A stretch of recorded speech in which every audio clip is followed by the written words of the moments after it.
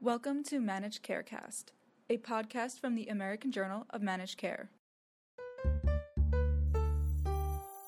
This is Pat Salber, and I'm doing my monthly podcast with American Journal of Managed Care. And we have a really exciting topic today. We're going to talk about climate change and health. It's my pleasure to welcome Georges Benjamin, who's the Executive Director of the American Public Health Association, a former emergency physician, and if I can add also, an old friend. We used to be up to some mischief when we were both working with the American College of Emergency Physicians. And the reason why we're talking to Georges today is that he was involved in putting on an incredible meeting in Atlanta just a couple of weeks ago. And the topic was climate change and health. So Georges, can you tell us how exactly this meeting came about and what was your role and the APH's role in making it possible to have this meeting? Well, thank you, Pat. You know, we were one of several public health groups that had collaborated with the Center for Disease Control and Prevention for them to have a climate change meeting very much focused on the public health community. And for a variety of reasons, that meeting was canceled. You know, there was a lot of concern when the new administration came in about their view on climate change and health, and they felt that it's probably not a meeting they should have right after, 3 weeks after the inauguration. So with that in mind, we all were kicking around ideas on how we could make sure this meeting did happen. And literally, I was standing at my desk and my phone rang, and it was Vice President Gore on the other end of the line. And he had been the keynote speaker at the original meeting. And he basically felt that we needed to, move this meeting on right now. And he and I talked about it a bit, and to make a long story short, we agreed that we ought to try to pull off something on the original dates, which was frankly about 3 weeks later. And we did. Well, I had a chance to attend, and I have to say it was a very impressive meeting, and kudos to everyone involved for being able to pull off such a complex meeting with such high-powered speakers in such a short period of time. So it was at the Carter Center, and there was also some funding, my understanding is, from Ted Turner or the Turner Foundation as well. So lots of celebrities interested in climate change. And but I don't think people have actually talked much about climate change and health before. And it was interesting to me, Georges, that in your introductory remarks, you talked about climate change as an issue of social justice. What do you mean by that? Well, the challenge we have with climate change is that, at least until fairly recently, most of the things that people have been doing that have caused our climate to change have been from the wealthier countries. And the impact, of course, has been on the poorer countries.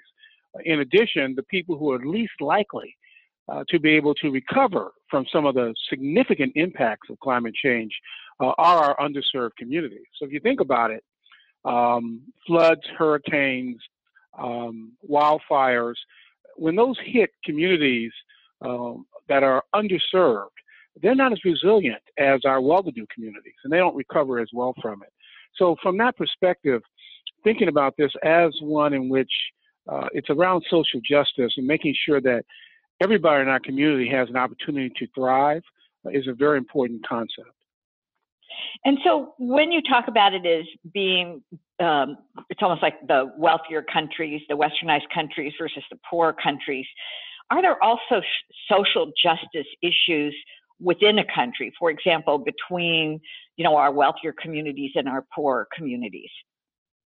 Yeah, absolutely. Now, think about this. We know that we're very much concerned about our farmers in America. Just focus just on America for now.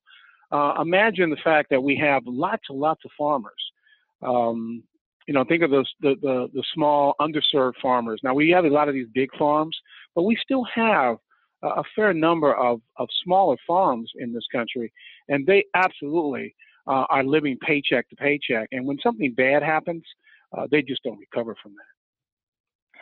Well, I did find it pretty ironic that the week that I was attending the meeting, and the meeting day itself was Environmental Justice Day.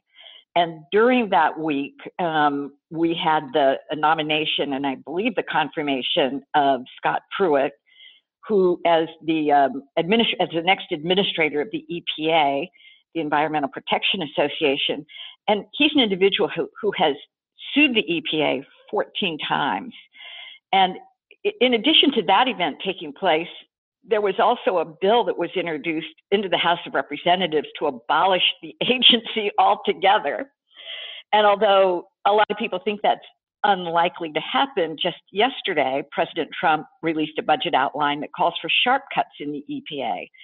So, Georges, how important is the EPA in moving the needle on climate change? And what do you think will happen if in actual fact, the agency is severely weakened or abolished?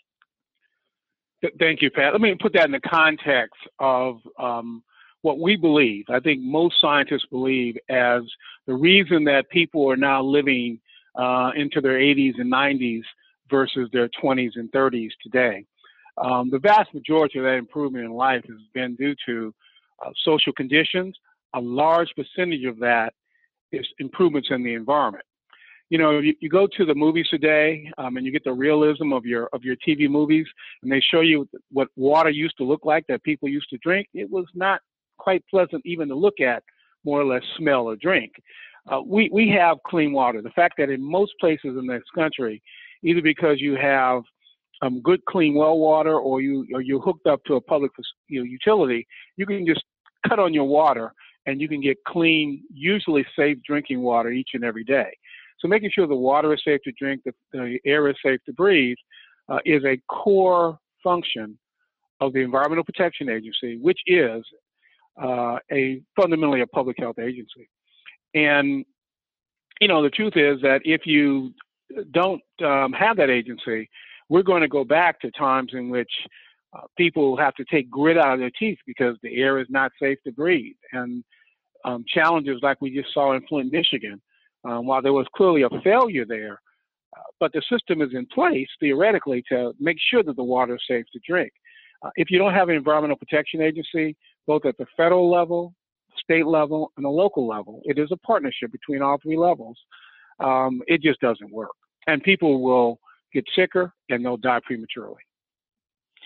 So it's amazing to me that this issue has become so politicized in the United States.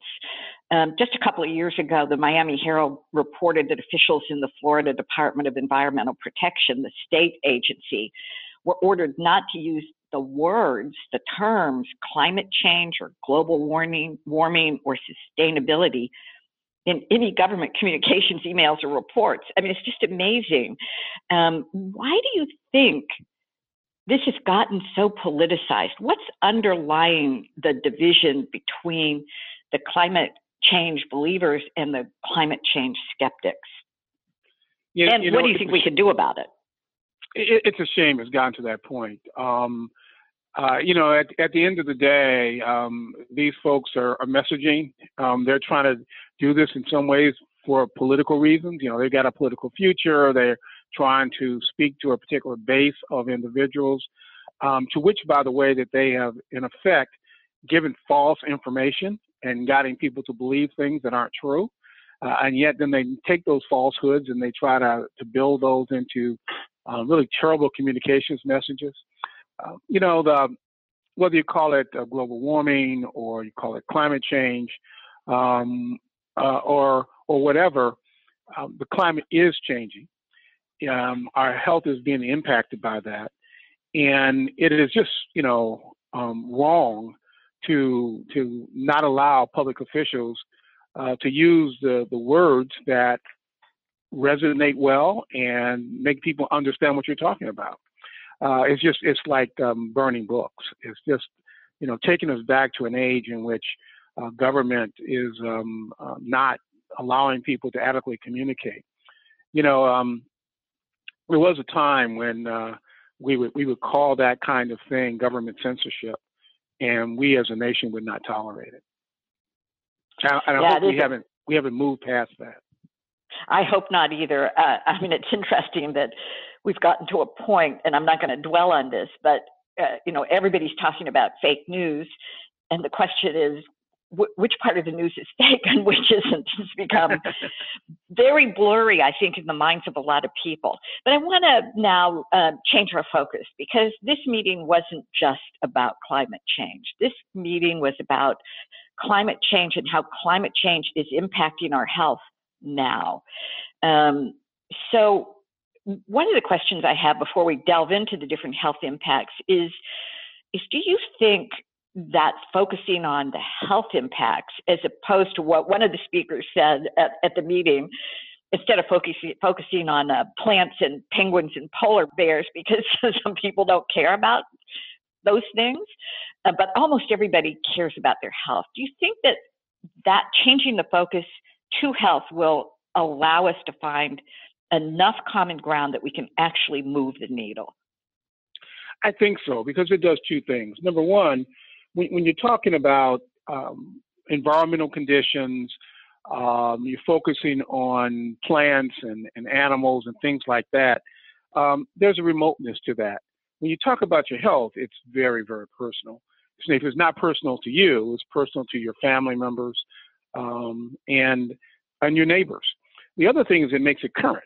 We know that we're having health impacts right now. And while we certainly also know there are environmental impacts that are happening right now, sometimes people can't see those, or they cannot figure out how to connect the dots to those. And so your health is something that you can think about each and every day. Think about the fact that over the summer, then every time we have a code red day, now that's due to a variety of things, but climate change is part of that. And that's an opportunity to talk about that and help people connect the dots between their personal health and well-being, and the environmental conditions that are around them. So, Georges, make this real for us. What are some of the specific important health impacts that we're already seeing right now because of climate change?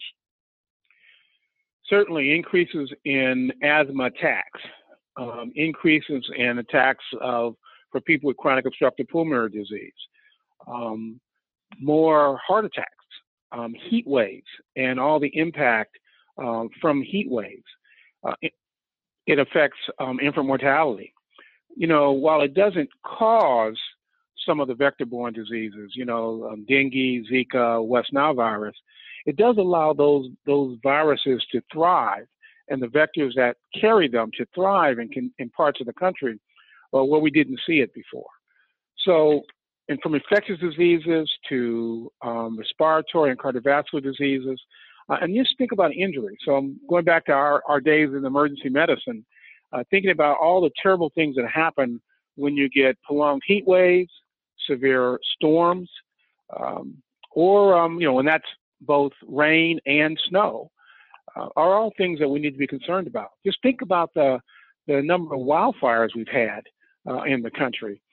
And what that impact that has been, not just locally where the fire is, but the last wildfire we had in Southern California, you had those fumes and that smoke impacting people in the urban centers right next to the water. And so how should we be talking about this with each other and our patients and with the press and the public at large? You had a panel at the end of the meeting that was focused on messaging around this. Any particular points you'd like to make about that? I think the messages, of course, have to be simple and clear and consistent. So that is telling people that climate change is real, that most, 90-some% of scientists have confirmed that and believe that climate change is real. That's message number one. Message number two is that it does impact our health. And then talk, of course, to their patients about how it's impacting their health each and every day. And, of course, doing that in a manner to help them take care of their disease processes. So those patients who have heart disease and lung disease, who are getting pregnant, if you have a senior who may be impacted from a prolonged heat wave, talking to their patients to help them and their families directly around their health. And then I think the third message, which I think is an important message, is that there's something you can do about it, and something you can do about it right now. This is not one of these things where everybody doesn't play a role, and that means things that they can do themselves to quote unquote reduce their carbon footprint. That means, walking more, biking more, driving their car less. That means, which are also, by the way, healthy for them. That means doing things to conserve their use of electricity. Moving to light bulbs that are appropriate to reducing energy use. That means buying foods closer to the food source. That means looking at the energy usage in your home to try to improve that energy usage. So there's a range of things that people can do themselves to begin tackling this problem. And I think that's just so important for us all to do. Yeah, no, I really agree. And one of the thoughts that I had as I listened to all the content at the meeting was there was one thing that seemed to be missing for me, because I live close to Silicon Valley and hang out with all the digital health people and the people that are doing big data. So I wanted to just ask you for a second how useful it would be. I know that people are combining huge big databases now where they can aggregate information on particulate matter in the air. They can have information about how far your patient lives from, say, a factory that's producing toxins. They can correlate it with asthma attacks. They can correlate it with so many things. Are you starting to see, Georges, that this digital health big data revolution is starting to play a role in helping people to understand really not just the public health impact, but the personal health impact? And how would this be useful for physicians if all of a sudden a part of their EHR said, hey, what's going on with Mrs. Smith is the air particulate matter's been really high over the last week, and then you could start to have a conversation with her, and then perhaps be able to motivate some of those personal behaviors. That's an important point. So, there is a movement which was moved by the Affordable Care Act in particular to begin looking at the social determinants of health and trying to crosswalk those social determinants of health with individuals' illnesses. So I've used this example. So if one pictures, let's talk about 4 emergency departments on a particular day. On that particular day, each of the emergency departments has a small number of patients that will come in. They're kids. They're out of school for the day because they've just got the severe asthma attacks that day. And one day it's 2, and the other ER is 4, and the other one is 1, and it may be 3 in the other ER. No particular emergency department or health plan or anybody else is going to pick up that as a cluster, so to speak, because the numbers are so small. But let's assume that those 10 kids were out of school on a particular day, and that you had a system where the school monitored that, school absenteeism, reported that all of those kids were absent out of school one day. The hospitals, of course, because they found these kids had asthma attacks, and they treated them, and of course were then able to send them home, fortunately. But they treated them, and they reported that these kids all had asthma attacks on the same day.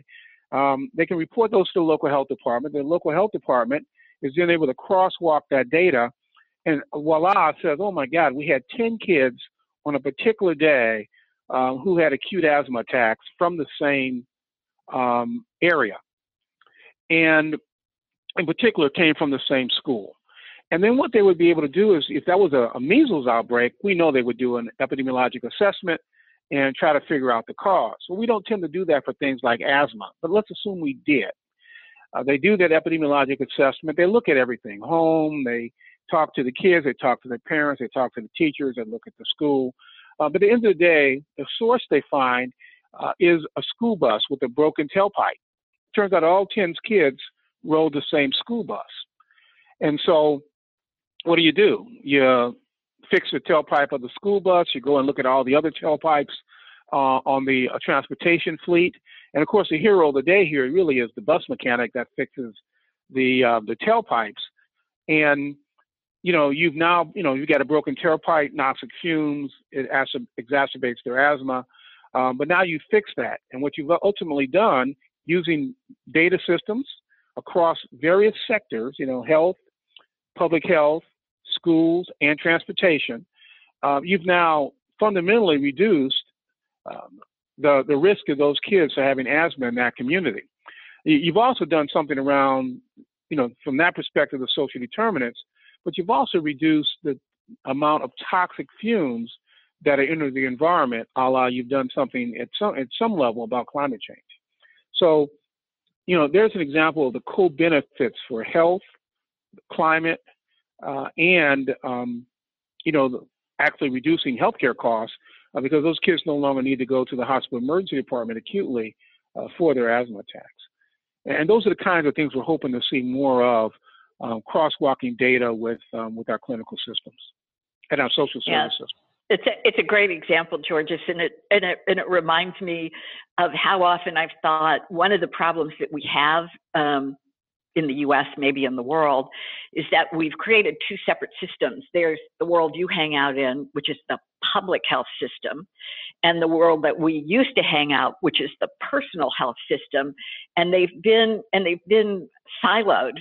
And if you could start to put them together, like we used to a long time ago, that we could come up with some very powerful solutions that where public health and personal health are informing each other through this vehicle of data collection, of big data analytics, and crosswalking really the approaches of both systems. So I hope that happens.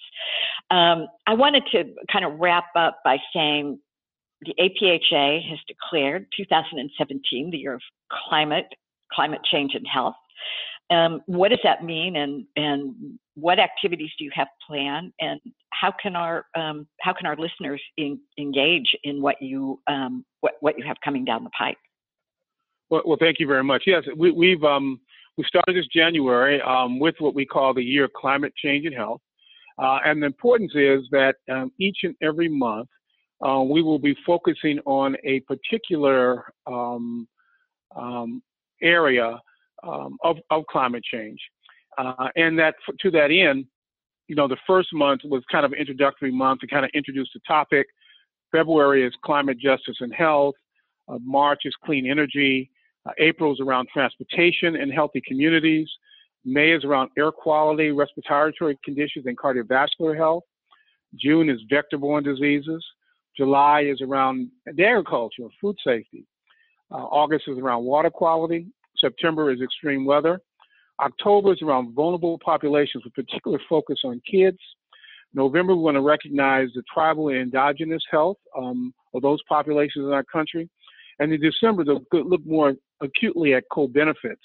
So if people would go to the APHA website at apha.org, and then type in climate change and health, you can look that up.